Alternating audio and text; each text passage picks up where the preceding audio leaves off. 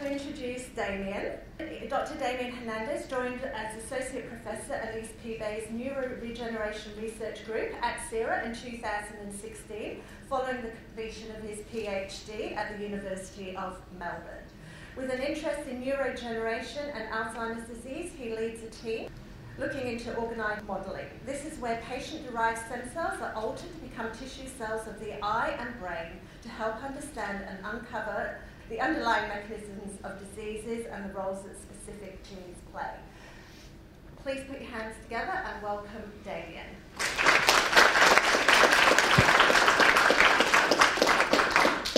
Thank you very much, Shani. Thanks everyone for joining today at this Stem Cell Research Forum. I'm very pleased to see a full room, and I'm very happy that everyone is here with some interest on stem cells for the eye. I just have to let you know that normally my boss, Associate Professor Elise Pivet, is the one that hosts the event, but unfortunately she's on duty outside Victoria, so she's been traveling all this week and she couldn't come. I'm happy to host all of you. We have very interesting speakers today. We have 3 great speakers of stem cell researchers, clinicians, talking about the advancing research and applications. So our first speaker will be Dr. Grace Littlewood. Dr. Grace Littlewood is from the University of Melbourne, and she graduated in 2010 with a Bachelor of Science. In 2011, she undertook honours year at the Peter MacCallum Cancer Institute before making the transition to the neuroscience a year later. She recently graduated from her PhD with Associate Professor Elise Pivet in the Neurodegeneration Group at Centre for Research Australia. Her current research focuses on improving current stem cells models of neurodegenerative disease, including macular degeneration and Alzheimer's disease. Please give a welcome to Dr. Grace.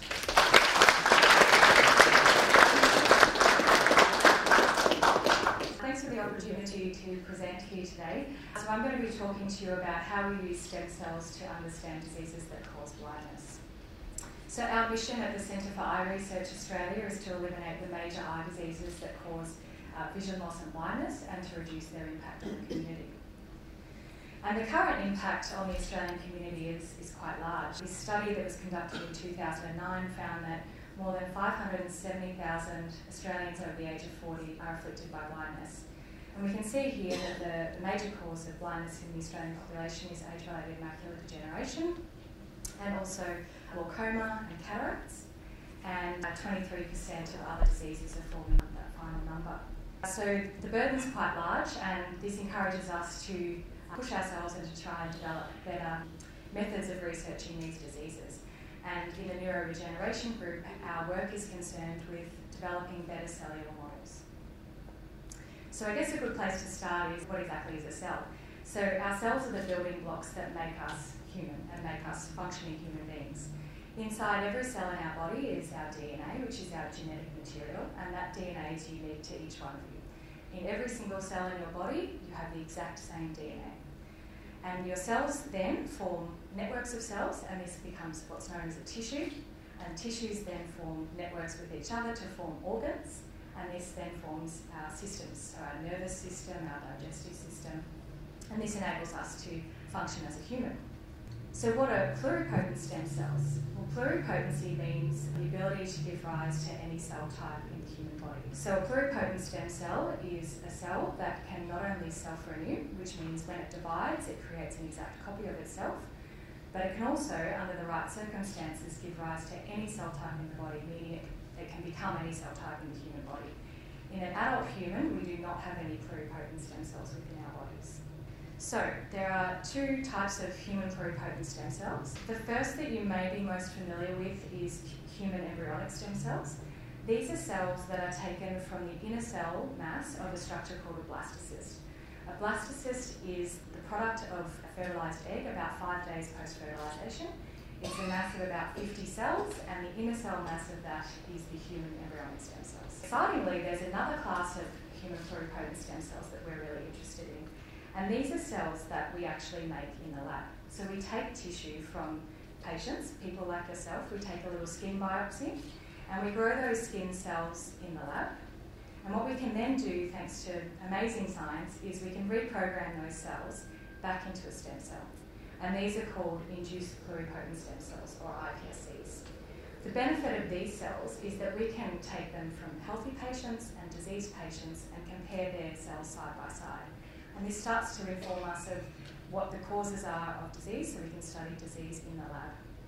So together these are termed human pluripotent stem cells, or HPSCs. And as I mentioned, once we have these, we can then differentiate these into any cell type that we're interested in studying in the lab. So we can make eye cells, muscle cells, neurons, bone cells, you name it. So here we have a video of some heart cells that we've made in the lab. So this is an image of some cells under the microscope. So these are cardiomyocytes. And as you can see, they're beating, which is what the heart is supposed to do. We can also make pluripotent stem cells into brain cells. So here we can see a mass of stem cells that have been differentiated into brain cells, which are called neurons. And these big long projections that are coming out from that cell body are the axons, which transmit the electrical information in neurons. So obviously at the Centre for Eye Research Australia, we're interested in diseases that affect the eye, and in the neuroregeneration group, we're interested in diseases that affect the retina. So the retina is quite a complex structure that's located at the back of the eye. It is a tissue that's constructed of multiple different cell types that are organised in layers, and its role is to receive light signals from the outside world, convert that light into an electrical signal, and then transmit that signal to the brain, to the visual cortex, where it's then converted into an image that enables us to see the world around us. So how it works, if we imagine that the front of the eye is at the top there, light actually travels all the way through the retina, and it's absorbed in these cells at the bottom called the retinal pigment epithelium. Pigmented means it can absorb the light. We know that when we wear a black shirt under the sun, we get quite warm, and that's because black absorbs light. So these cells absorb light, and then the light-sensing neurons, known as the photoreceptors, are able to receive that light signal and convert it into an electrical signal, which is then able to be transmitted through these networks of neurons all the way to the retinal ganglion cells, which carry that light signal to the brain. And if any of these cells are diseased or dysfunctional, it obviously puts a stop in this process of transmission of light to the brain, and that means that patients will develop the symptoms of blindness. So in the neuroregeneration group, we've been focusing on methods to differentiate stem cells into these cell types that form the retina. So we've been able to successfully create or differentiate the retinal ganglion cells, which are the cells that are affected in glaucoma. We've been able to generate photoreceptors and the retinal pigment epithelium, and these are the cells that are affected in age-related macular degeneration and also a range of other retinopathies. And excitingly, we're also able to create these retinal organoids, which are three-dimensional structures that contain all of these different retinal cell types in an organised manner.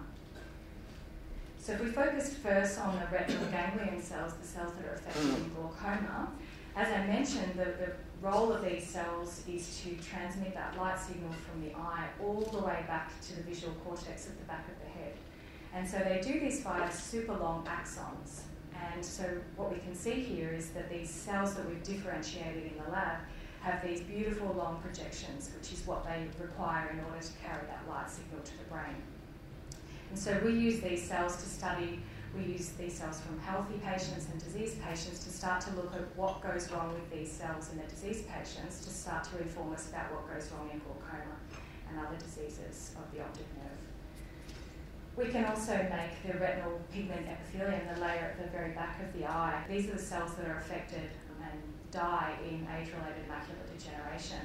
And so this is just an image of what macular degeneration looks like to a sufferer, where they lose central vision because the RPE in the macular region of the retina are actually dying, and this is responsible for central vision.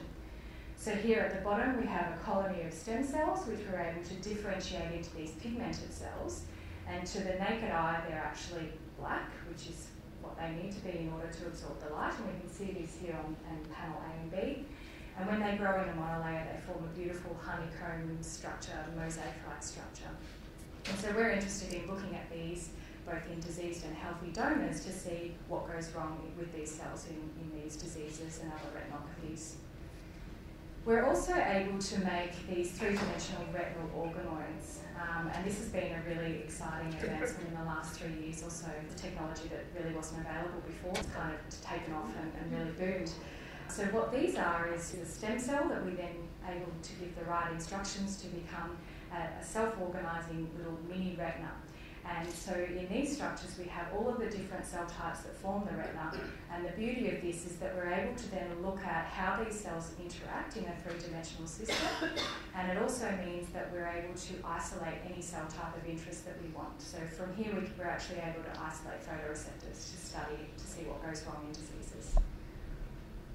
So obviously all of this kind of work takes a lot of man-hours. We spend a lot of time replacing the media to keep the cells happy, so the food that we give to the cells has to be replenished almost daily. So we're in the lab a lot sort of replenishing this. So my boss, Associate Professor Elise Peabay, came up with the idea to replace us with a robot. This is Pierre, he's our automated system. He's phenomenal. He's able to replace the mundane task that we used to have of changing media, and enables us to get out into the lab and do the interesting experiments and start trying to make some progress in terms of finding out what goes wrong in disease. So this is just a short video to show you Pierre in action. There's a robotic arm that comes in and takes the plates containing the cells, puts that down, sucks off the media, replaces it with some fresh stuff, and this not only enables us to go into the lab and do interesting experiments, but it means that we can scale up the number of samples that we can look at. So we can essentially handle hundreds of patient lines at any given time because now we have a robot to do that mundane task for us. So that's been really exciting for our group. If you require any more information about how stem cells are used for research, I can recommend these 3 websites. I'm sure Megan might have some suggestions in her talk about some other resources, but these are certainly 3 really good websites for more information.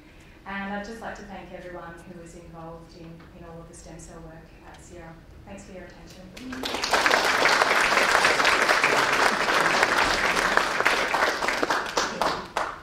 Well, this is an amazing talk. Thank you very much, Grace. This was an example of what we can do with basic science in stem cell research. We have a section for questions at the end, so if you have any question for Grace, just write it down, and we will allocate some time at the end of the 3 speakers. Our second speaker is Sandra Stafferi. Sandra Stafferi is a clinical and research optometrist at the Centre for Eye Research Australia. She has over 30 years of experience in pediatric ophthalmology, working at the Royal Children's Hospital here in Melbourne. During this time, she has developed a unique role of retinoblastoma care coordinator for the Victoria and Tasmania region. She is active in retinoblastoma research through Centre for Eye Research Australia, with a focus on raising awareness of the early signs of this devastating pediatric eye cancer. Sandra is an active member of the We See Hope, an international organization of global retinoblastoma awareness, as well as working with the International Society of Pediatric Oncology to improve early diagnosis of retinoblastoma in developing countries through Oceania. She is supported by the NHMRC Postgraduate Scholarship, and Sandra has developed and evaluated an educational program for new parents to raise the awareness of early signs of pediatric eye disease in the hope of improving the late diagnosis of retinoblastoma. Please give a good welcome to Sandra. I'm really excited to be here today to talk to you a little bit about one of my passions. Luckily, Grace gave such a fantastic talk and explained stem cells to you because I'm a clinician. And for me, when I first heard about stem cells, it was the stuff of science fiction. And I'm really excited by what stem cells research might actually mean for this rare eye cancer that I'm very passionate about, and the hope that it might bring to children and families in the future. So retinoblastoma is the most commonly occurring eye cancer in children, where the tumours can develop at any time from even before the baby's born to around 5 years of age. The timing is dictated by the maturity of the retinal cells when they stop dividing in the eye. It can affect one or both eyes, and it is caused by mutations or a gene change in the RB1 gene. Now, some of these mutations are what we call in your germline, so they're in every cell of the body. And when that happens, that can be inherited from a parent, or it can be passed on to your children. It might arise in a child for the first time, so their parents may not have the disease, but during embryogenesis and cell division, the gene change or spelling mistake, if you want to call it that, occurs for the very first time. And then they would then have the ability to pass that on to their children in the future. The other thing with germline mutations is you have a lifetime risk of developing other cancers through adolescence and even into adulthood. They're higher than the population risks. The other type of retinoblastoma is caused by what we call somatic mutations. So this is a gene change that occurs in the retinal cell itself once embryogenesis is completed. And when that happens, that type of disease is not inherited by a parent, from the parent, and it's not passed on to the children. The important thing about retinoblastoma is that for a long time, the disease is confined to the eye. Okay, and this gives us a unique opportunity to treat the disease and maybe save the eye, maybe save their vision, but our main goal is to save the child's life. Now what we can see here is there's a classification system of disease, and in some children we will have very small peripheral tumours, some children it will be a little bit larger, and in others it will be quite extensive disease. Once it's outside of the eye, retinoblastoma is very aggressive and fatal. We have a number of treatments that we can use depending on what stage of disease that the child has. And they may have extensive disease in one eye and less extensive disease in the other. They may have multiple tumours in one eye and one big tumour in the other. So we decide on a treatment regime for each child depending on how much disease they have. The good news is retinoblastoma is actually the most survivable of all paediatric cancers in a developed country. And the question is, how did we get there? To consider the history of retinoblastoma is actually quite interesting. I've been dying for an opportunity to talk about the history of retinoblastoma, and I thought this audience might enjoy this bit, so bear with me. So in 1809, James Wardrop was the first to really describe retinoblastoma in a way that we are still describing it now. And he recommended the treatment as removing the eye. The problem was that there was no anaesthetics. So once anaesthetics became available in the mid-1800s, then removal of the eye to treat the disease was an option. The other very important thing that happened around about the same time, in 1851, Helmholtz developed or invented the ophthalmoscope. And that's an instrument by which we can look inside the eye to identify the disease in the case of retinoblastoma. So now we could treat it, we could see it when it was still in the eye. And the next perhaps crucial step was von Graeff, who recommended that when they remove the eye, rather than just cutting the eyeball, you've got your eyeball and the nerve extending out of the eye, rather than cutting the nerve flush with the eyeball, that perhaps we should cut as long a length of optic nerve as we possibly can. Because when he was doing this operation, he saw part of the nerve looked grey, the bit that was exiting the eye looked grey, and then it started to look a healthy pink colour. So he thought, well, I'm going to cut it where it's pink. And what he was actually doing was what we call now a clear surgical margin, because before, when they were cutting it flush with the eyeball, they were still letting retinoblastoma cells out and the child would still succumb to the disease. But when he started excising a long length of optic nerve, the children started surviving. Now, the next thing, in the early 1820s, Lersch was the first to actually describe a family of 4 out of 7 children, all with this disease. And it was at that time that they started to think, well, maybe this is a bit hereditary. And certainly once we had more survivors because of the technological advances of the 1850s, more families emerged, affected individuals who survived went on to have children. The clever thing was, ophthalmologists of the time thought, well, you know, maybe it's a good idea if we examine these children whilst they're very young, and perhaps we can identify the disease whilst the tumours are much smaller, which they did. But in doing that, they needed a different treatment other than removing the eye, because now they were perhaps able to save the eye and maybe even save vision. So radiation came about from the late 1800s, and then it was used extensively through the 30s, 40s and even 50s. We now know that radiation in the treatment of retinoblastoma has quite significant side effects, so much so that we tend not to use radiation quite as much these days. War. You'll all agree with me, war is not good. But the one thing that happens with war, or during war times, is a lot of medical advances actually come out of these periods in our history.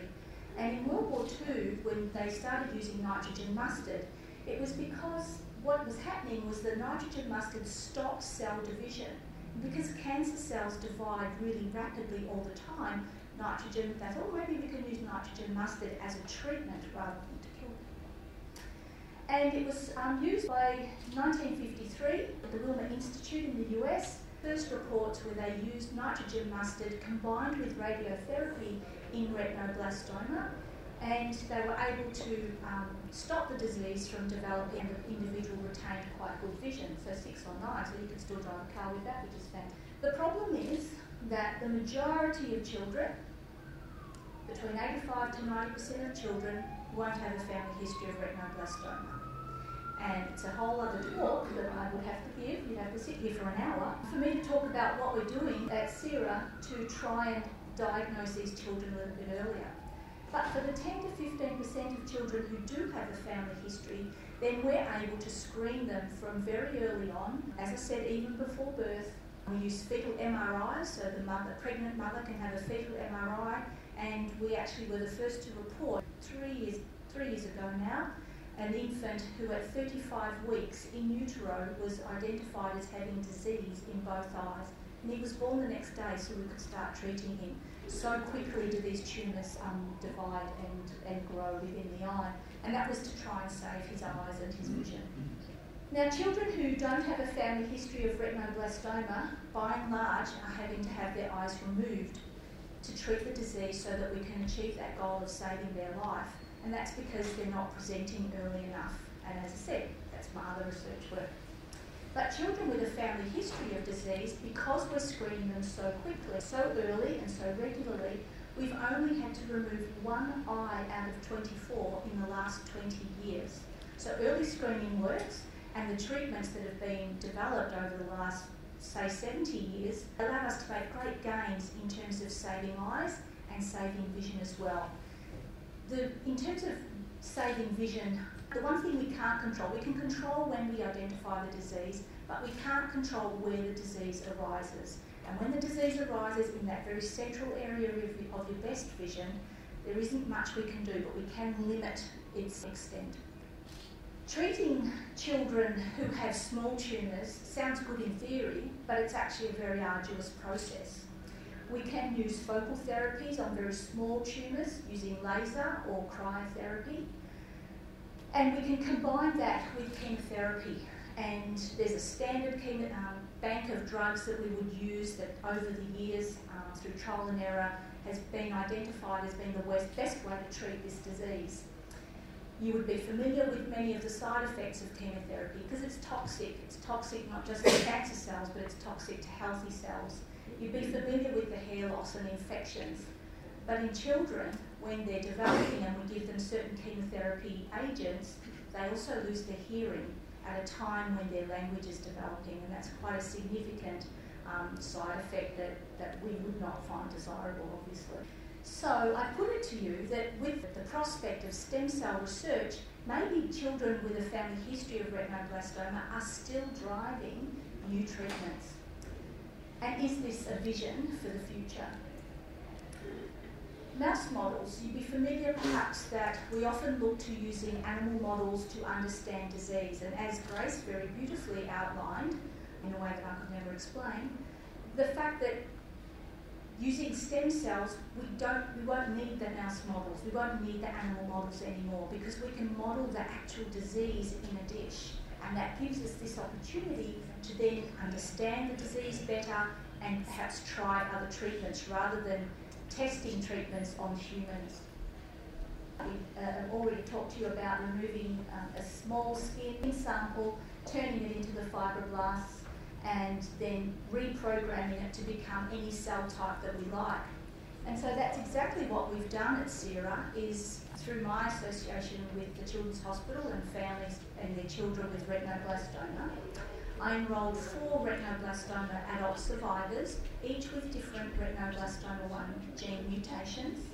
And using this stem cell technology, we've been able to try and replicate retinoblastoma in the dish. So if we had a human model, then maybe we will understand how retinoblastoma arises a little bit better, and maybe we'll even understand more why only some people develop the second cancers. Maybe we can test different chemotherapy agents. We won't need to be testing them on the children. We actually don't have time to be testing them on children because we can't get it wrong. So maybe we won't need the 3 current agents we use. Maybe different combinations would be better. And then there's also the hope of gene therapy. So in collecting these samples from the retinoblastoma survivors, they've been able to grow these stem cells and develop retinal cells, and we're starting to be able to induce the tumour development in the retina, and we're artificially inducing it. So then we've got something to test all these treatments on. It's a little bit like if you think when you might have a throat infection and you go to the doctor, and he'll take a swab of the infection and they'll grow it in a dish, and then they'll say, oh yes, this infection requires these antibiotics, rather than having to go through 3 or 4 different types of antibiotics until you're cured. So familial retinoblastoma, very rare, but still informing the future for what I hope will be a future of promise. Maybe gene therapy is so far off the radar, but we have to start somewhere. It's taken us 200 years to get this far, but I'm sure that we will get there in the end. Thank you.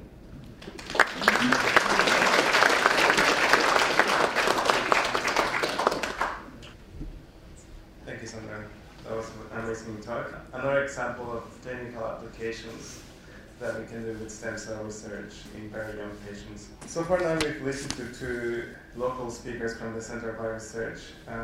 Our third and last speaker is an amazing invited speaker from outside the Institute, Associate Professor Megan Munsey.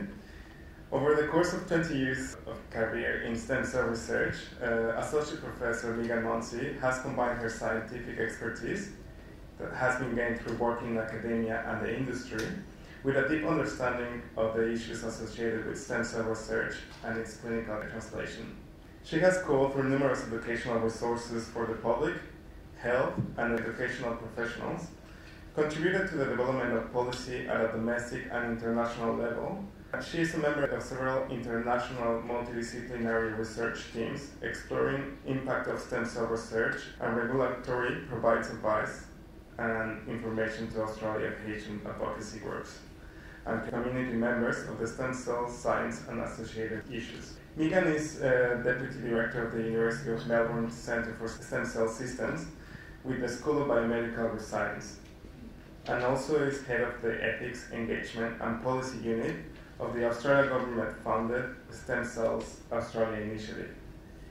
She has always been fascinated by technology and its impact on society, and in addition to her career in stem cell science, she has worked over 10 years as an embryologist in Australian IVF clinics.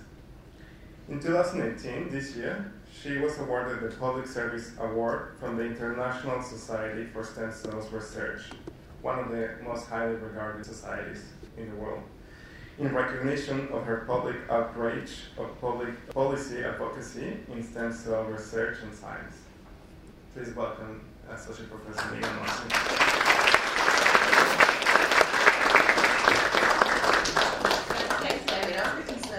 That bio is going to go for the full 10 minutes of my talk. So what I want to do is now, I suppose, bring us back to what this means. So we've heard about some really fantastic research, and we've heard about the hope that we invest in research, but where are we at? And what do you kind of need to be aware of as you navigate a lot of these stories? So as my title says, I want to talk a bit about how we can kind of frame some of these developments and arm you to be informed, but also to be wise around how you gather your information and evaluate it. So that's kind of how I wanted to use my time this morning. But I was going to ask whether anyone saw this coverage back in March. This is a grab from the BBC website, but the news was everywhere. I know ABC did a lot of stories on it. And it was a story, and it featured, I think, even an interview from Douglas Walter, who is 86 from the UK. And it featured the story of two patients who participated in a clinical trial in the UK. And this was really exciting for us who've been working in the stem cell field for a long time, because it's a culmination of a lot of the basic research we've done. Now, you heard from Grace how Sierra's lab can make those pigmented cells, those light-absorbing cells that are somehow dysfunctional in macular degeneration. So they were at the bottom of that test tube, right? So this group in the UK, who's headed up by Professor Pete Coffey, the Moorfield Eye Hospital in London, and their project has been in development for, I'd say, the good part of the last decade. So like what the Sierra group can do, this group knew for a long time that they could make these pigmented epithelial cells. They could make them from embryonic stem cells, so those cells isolated from an embryo. They could also make them from a patient or from a donor. They knew they could make these cells, and they'd make large numbers of them. But the challenge was, could they introduce them back into the eye? And were they safe? Because these cells, although they have this incredible capacity, these pluripotent stem cells, if we coax them and give them the right signals in the lab, they can grow into nerves or heart or even bone and cartilage. But if we don't treat them right, they do whatever they like, because that's their power. So they have a risk of forming a tumour. So that's certainly not what you'd like to do. So you might actually harm the patient. So we're very carefully progressing and harnessing the power of these cells and progressing towards the clinic. So this group, from my perspective, the pioneers in the field, they did a lot of the work that they needed to do in the lab. They then went to animal studies and made sure that the cells appeared safe, and they then started to go to patients. So Douglas is one of the first two patients that was treated in this very early phase clinical trial. And as the title of this article says, the quote from him saying, "I've been given back my sight." So he had vision deterioration in one eye, and after this intervention, he's absolutely delighted. And I think this is fantastic. But what I wanted to caution you about is that this is the outcome from the first clinical study. We want to know if Douglas's vision is retained 6 months later, 6 years later. We want to make sure that those cells we put back don't revert back and form a tumour. And he'll need to be managed and monitored for a very long time. But we need to start somewhere. And so I think it's fantastic that people are willing to volunteer and participate in clinical trials. And I'll come back to that point. So great news, wonderful news, but often a little exaggerated is I suppose, my perspective and my concern. And if you're suffering from macular degeneration, you probably want to go and find out, not ring Sierra and say, where is your clinical trial on macular degeneration? I want to volunteer. I want to be your guinea pig. And unfortunately, we're still at that very early stage where there's only a handful of these trials around the world. I hope that we'll have a trial here in Australia soon, but we don't at the moment. So what do? You've heard about the science, you've heard about the promise, you have this diagnosis and deteriorating vision. What do? And unfortunately, a lot of people jump online and they search for help. And they'll find a website like this one, and you probably can't read it, but I'll read a little bit of it to you. It says Returning Hope, that's the name of the website. A little bit provocative and emotive for my liking. Bringing patients together with doctors who provide safe and effective stem cell therapies in Asia. Nothing wrong with that. We're all about connecting and networking and bringing patients together. The problem for me is that there are very few proven treatments using stem cells. What I just described for Douglas is the first sort of test case. We don't know it's going to work for everybody. We don't know it's going to work for Douglas in the long term. But these kind of companies are claiming success now. They actually don't even do the research. They don't even do the clinical trials. They're kind of bypassing all of that and putting up their shingle and saying, come and see me now. And I think that's quite dangerous. So you'll also notice on this website, down on the left-hand column, there's a whole lot of black writing that's probably too small to read. But those dot points are lists of treatments that they say or conditions that they say they can treat. So up the top we've got anti-aging, diabetes, hair restoration, and then it goes down to arthritis, brain injury, cerebral palsy, so a real A to Z list. What's missing on this list, which is what I often see in these clinics, is erectile dysfunction. That's another big ticket item, usually at the top. There are no proven treatments. When it comes to using stem cells in the clinic, and we have used stem cells in the clinic for decades, it's really only using bone marrow stem cells, so the stem cells in your bone marrow that make red blood cells and white blood cells and platelets, to help a patient make red blood cells, white blood cells and platelets. So you might be familiar with someone who's had a bone marrow transplant or maybe even a cord blood transplant for leukemia, for example. That's a proven application. It's part of our current medical best practice. But those stem cells, if you put them back into a patient, they can't form new cartilage. They're not programmed to do that. That's not what they do. So those other uses, we have to work out cleverer ways of using stem cells to kind of coax them to do the right thing at the right time. So unfortunately, from my perspective, these companies, I want to make it really clear, these are commercial companies who are selling these treatments, are effectively, in my eyes, selling hope. And they're almost co-opting and absorbing all this great work that people like Grace are doing in the lab and saying, oh, we're doing that too. And they're often not. We actually doubt that there's even stem cells going back into the patients. And just to be clear, the patients who are having these treatments back, it's not like they rub the stem cells on the skin, they inject them. So they inject them into the vein, and even for children with cerebral palsy, for example, they'll inject them into the fluid around the spinal cord or even directly into the brain. So these are cells that aren't prepared in a really high-class facility, often just some kind of back lab in a small practice. So quite a concerning area that a lot of us have been trying to raise awareness about for a long time. Because from the community's perspective, why not? Why not have a go? Why not be a guinea pig? You know, you've got nothing to lose. So the clinics often offer the same treatment for a whole range of conditions. Now, in Grace's talk, you saw the complexity of the retina, right? You can see that if we're replacing the pigmented epithelial cells, which are the ones right down the bottom, that's very different to trying to replace those nerves that take the message or the light signal all the way to the back of the brain. You need a different strategy. But these clinics offer the same approach for all. It's like a one-stop magic shop, and you've got to ask questions. Now, as I mentioned, they don't do clinical research. They might use the rhetoric of clinical research, but they actually don't do proper studies. But what they do in lieu of having evidence from a clinical trial is that they put out patient testimonials. Now, I'm not saying that this lovely child hasn't had benefit from the intervention. I don't know. But what I am questioning is that the use of a video that's very static, that was taken maybe 2 weeks after the intervention, is that really a true representation of how the child is 2 years later? So I think it can be quite manipulated, and particularly when there's a trade involved, it's money, you're selling and buying this product. I think it's open to a bit of exploitation. So selling of stem cells is big business.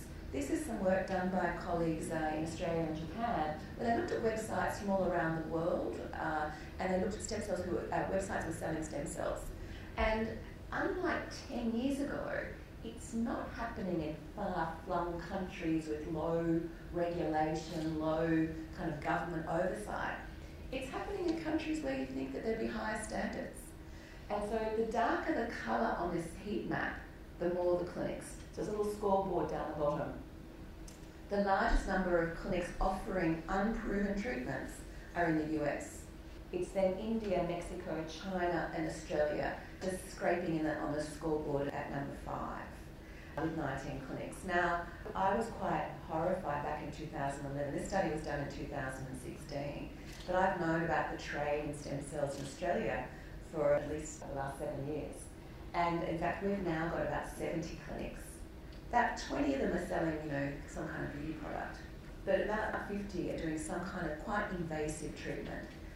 There's only a handful that offer eye interventions, vision restoration.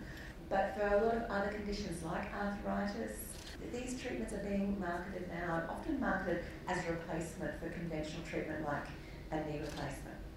So people are putting themselves at risk. And And you might have been wondering as I'm speaking, why not have a go? You know, the science is promising, why not be a pioneer? Well, I'd like you to refer you to a story that's in the New York Times about 3 women in Florida. So these women had age-related macular degeneration, so their vision loss was deteriorating. They probably heard about clinical trials like that one I told you about in London, and so they wanted to have a go. They still had enough vision that they could drive, but what happened was at least one of the women went online and searched and went to a clinical trials registry that's actually sponsored by the US government, you think was legitimate, and she found a clinical trial on there. So she went to this clinic in Florida and she had a treatment. All 3 women had the stem cells injected into both eyes on the same day, not by an ophthalmologist or a surgeon, by the nurse, I think, in the practice. They were all left blind. And this is a photograph of one of the backs of the eye, and can you see all those black splotches or those dark splotches? That's blood. And it's probably an indication that the retina was detached from the walks. So this intervention in itself, so the cells that were put back were actually taken from fat, a lipoaspirate, zhushed on the same day and then put back in. And in this procedure, the cells haven't grown into a tumour. It's the procedure itself that's caused irreparable harm. So these things do come with risk, and I just want you to be very aware of that. So alongside all of the great science that's happening, we want you to ask questions if you are thinking about it, or encouraging your friends and family to ask questions. And we have a new resource that Stem Cells Australia put out with the Royal Australian New Zealand College of Ophthalmologists, and there's a copy at the back for you.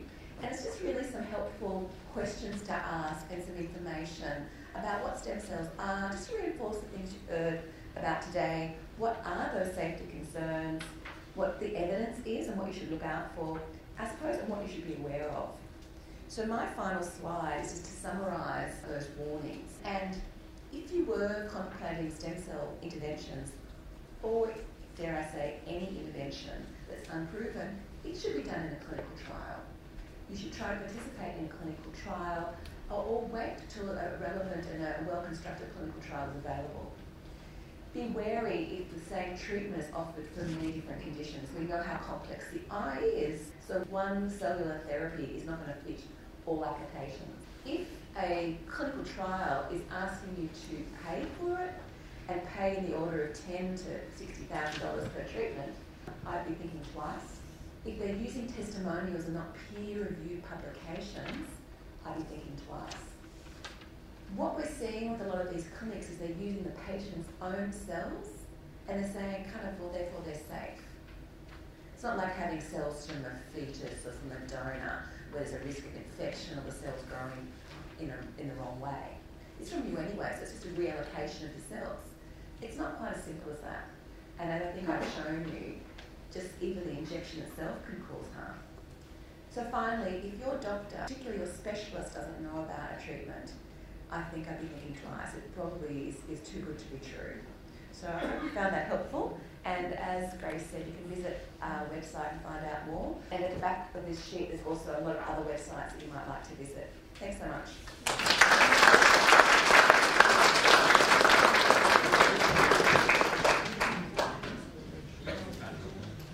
Thank you very much. That was an amazing talk and an amazing example of how important it is to be informed about the clinical treatments with stem cells. So I think it is very important to hear you, Monty. So we have a few minutes for questions, and we're going to have a panel to ask any questions. Please pop your hand up and I'll come around with the microphone. Do you have any ideas when your trial from the lab might get into clinical trials, sort of phase 1, phase 2? In terms of transplantations or any transplantation? Our aim is not for transplantations at this point in time. We use the stem cells to model the diseases, so this means that we can create and screen for drugs. That's kind of where we're at right now. Generally, clinical trials can take sort of from the discovery in the lab to a clinical trial can take anywhere from between 10 to 15 years, to my understanding. And that's after years of research and establishing proper methods prior to that discovery in the lab. So Megan explained this really well. The risks are too high to make errors at clinical trial level. So much of the screening has to happen in the lab, and we have to test a lot of our theories in animal models just to ensure that the systems are safe before they even progress to the patients. So it is slow. I know that it's frustrating at times if patients are waiting for treatments and cures, but it has to be slow and it has to be rigorous to ensure that the safety is preserved. Megan has some additional. So it's a really great question, and I think we get. So I think when we think about clinical trials, as Grace said, there's usually a very long lag leading up to it. I think we also need to think about the clinical trial, for what condition the clinical trials for. So I assume that we will be starting clinical trials for macular degeneration in the next maybe 5 to 10 years in Australia. But sometimes you don't necessarily want to be the first study as well. I want to give the example of colleagues of mine who are working in the University of New South Wales. So they're working on another type of blindness where the surface of the eye is damaged. And they've done a clinical trial where they're trying to make basically a graft. So you could make a sheet of cells and then you cut away the damaged part of the eye and you use it like a Band-Aid. They've done the first Australian clinical trial using that approach. And they had some success. I think, just top of my head, I think it was like the order of, I think about 60%, 68. Anyway, they did maybe 10 patients and 6 or 8 had improved vision. But they also saw some things that they were concerned about. So they've gone back to the drawing board and done a lot of lab work and are now about to do another clinical trial. So when we start talking about clinical trials, we often think about it as being, an inevitable progression to the clinic and to a safe treatment. But sometimes we learn things in a clinical trial, first in man study, that we'd never envisaged, that make us have to go back to the lab, back to the drawing board before we want to go back into patients again. So it's this kind of iterative cycle of learning. So I know it's a long-winded to answer your question, but I think it's important when we talk about clinical trials, we also have an understanding of it's also a long process. It can be a complicated process.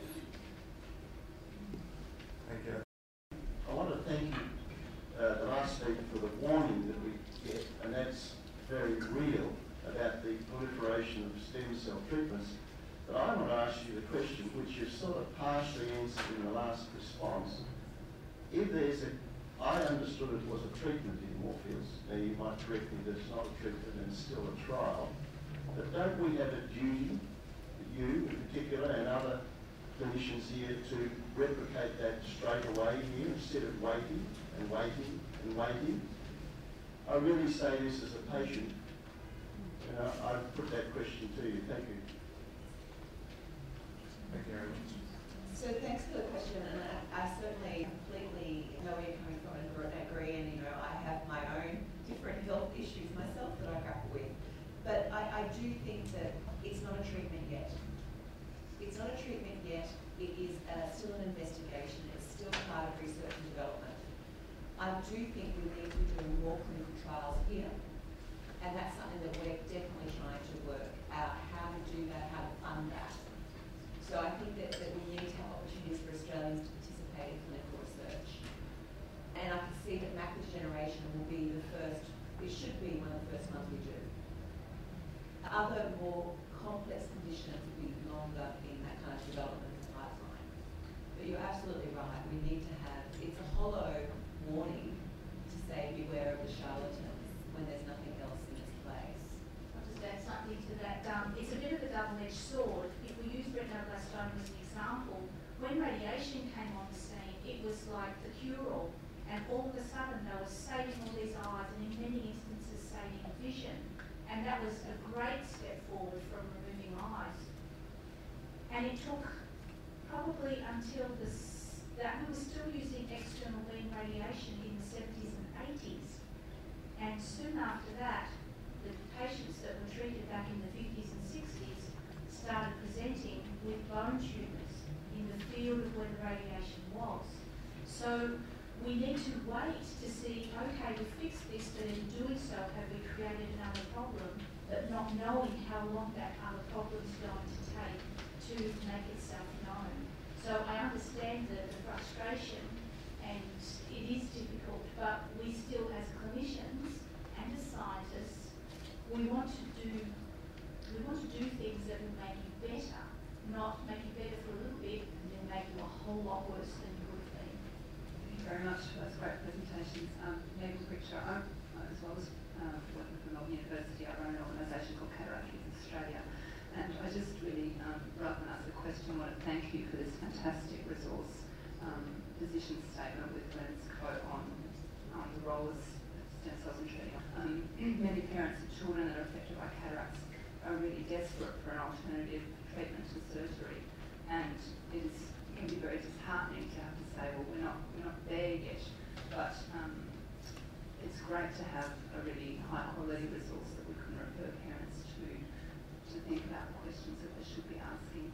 I'd also add, Megan, in addition to those kind of websites that you've outlined, people from clinics overseas are actually infiltrating online peer support groups and posing as parents or interested parties to really try and suck people in. And so I think this work is really fantastic. Thank you. Thanks, Megan. And I'd like you to just follow on. So I think Megan's raised a really interesting point, and that's also this right to your question around duty of care, right? We have a duty of care, and we're very compassionate and want to advance the field. What I see in these clinics, because they are very well funded, because they're selling pretty expensive treatment, is that they provide an extraordinary service. They have somebody who can speak your language, answer the phone, and help you. They provide a concierge service. So you're picked up at the airport and taken to the hospital. And so they make it very, very easy for you. And I can see why that's also very attractive, but it's also very predatory. So I think it's quite a concerning practice, and we're seeing a growing number of examples of social media where you're actually, even before you are directly contacting a clinic, there's a way on Facebook that they can find you based on your search. So I've had examples where a young woman who had a terrible life-threatening condition was not even thinking about stem cells, or she was in a very peripheral sense, and yet, according to her brother, on Facebook she was sent targeted advertising material which changed her life. She wanted to mortgage her house and go. I'd like to know whether, being in my twilight years now, really racing ahead of me a little bit, could I leave as an organ donation part of my eyes to be researched when I'm no longer here? Is that going to be of any benefit in the long run? This question can be answered by Grace. It's a great question. Thanks for asking that. I work with donated eyes from the donors. It's imperative to the work that we do. So we're able to maybe in some cases isolate the cells from the back of the eye, maybe culture them up and try to understand them a little bit more in the dish, which is the way that we work as stem cell biologists. And as cell biologists, we work with cells in dishes. If we're able to isolate tissue and maybe study how that works metabolically, how it responds to certain treatments, it's definitely important to the work that we do that we have people who are willing to donate their organs. We treat the tissue and the organs with the respect that they deserve. We make sure that we use the tissue and the organs properly. Nothing ever goes to waste. It's all useful for progressing our knowledge and improving our understanding of the retina, of the eye in general. So absolutely fundamental to the work that we do. I believe you can make a donation through the organ donation registry. We receive our donated eyes through the Lions Eye Donation Service. So any eyes that have their corneas removed, we then take the rest of the eye and use it for research. In some cases, the cornea is not removed for reasons that the Lions Eye Donation Service team will decide, in which case we get the entire eye intact, so with the cornea still intact. But yeah, week to week, we can have anywhere between 2 donors on a given day or one donor per month. So it kind of varies, but yeah, it's fundamental to the work that we do. So, and we are very grateful for the generosity of the donors. I think that donor card only says to say any particular part of the body Yes. you want. Yes. So hypergenic. Yes, I believe that's right. I work closely with the Lions Eye Donation Service who collect the eyes for cornea transplant and also for research. I think if you're interested in your eyes being used for research and the research can go on and benefit a lot of people, then you need to talk to your loved ones and let them know that you intend to give consent for research use. There's one consent for donation for transplantation, and then there's a separate box to tick if you are willing to let your eyes be used for research as well. So just be sure that they understand that and they're ready to tick that box. I think one more question. This is just a quick one. I promised my friend who was going to try and get here today that I'd ask you, she has motor neuron disease, palsy, so it's started off affecting her head. Is there any interaction between you and the researchers of motor neuron disease as far as stem cells go? Thank you. So it's again another great question to raise because I think it's important we talk about other applications. So some of the warnings I shared before, I really have developed because of motor neuron disease. In fact, the woman I just spoke about was suffering from that condition. Motor neuron disease is a tough prognosis at a very short time. So the people suffering from their families are grappling with a hell of a lot in a very short period. And of course, these clinics in my mind prey on that. When you think about motor neuron disease, where stem cells has a really important role, is a bit like what Grace was talking about with disease modelling. At the moment, we have no good drugs that can halt the progression of this disease. So in this disease, the motor neurons, the neurons that control how we move, how we speak, swallow, they get affected and they slowly die, or in some cases quite rapidly die. So replacing all of those is going to be really tough in a transplant. But in a dish, we can understand much more about the condition. So colleagues of mine at the Florey have been able to get some funding through, I'm not quite sure whether it's the Ice Bucket Challenge or one of the other fundraisers, but they're doing exactly this with robots, just like Elise, just like Pierre, the French robot at Sierra. We're using Pierre. Yeah, you're using Pierre. We're actually Oh, you're doing that. project. Oh, cool. Yeah, so we're generating all of their Yeah. So we're generating all of their IPS lines for that particular project on the robot that I showed you earlier, and then they will then take them back to the Florey, which is the Neuroscience Institute, and then differentiate them into the motor neurons to do the disease modelling. And just to follow on to finish that story, why we want to do it is that there are different cells that are affected in this disease. So there's the motor neurons that obviously have a very important function that connect the brain to our limbs. But there are also cells that nurse them, keep them healthy. So my colleagues are interested in what's going on in this disease.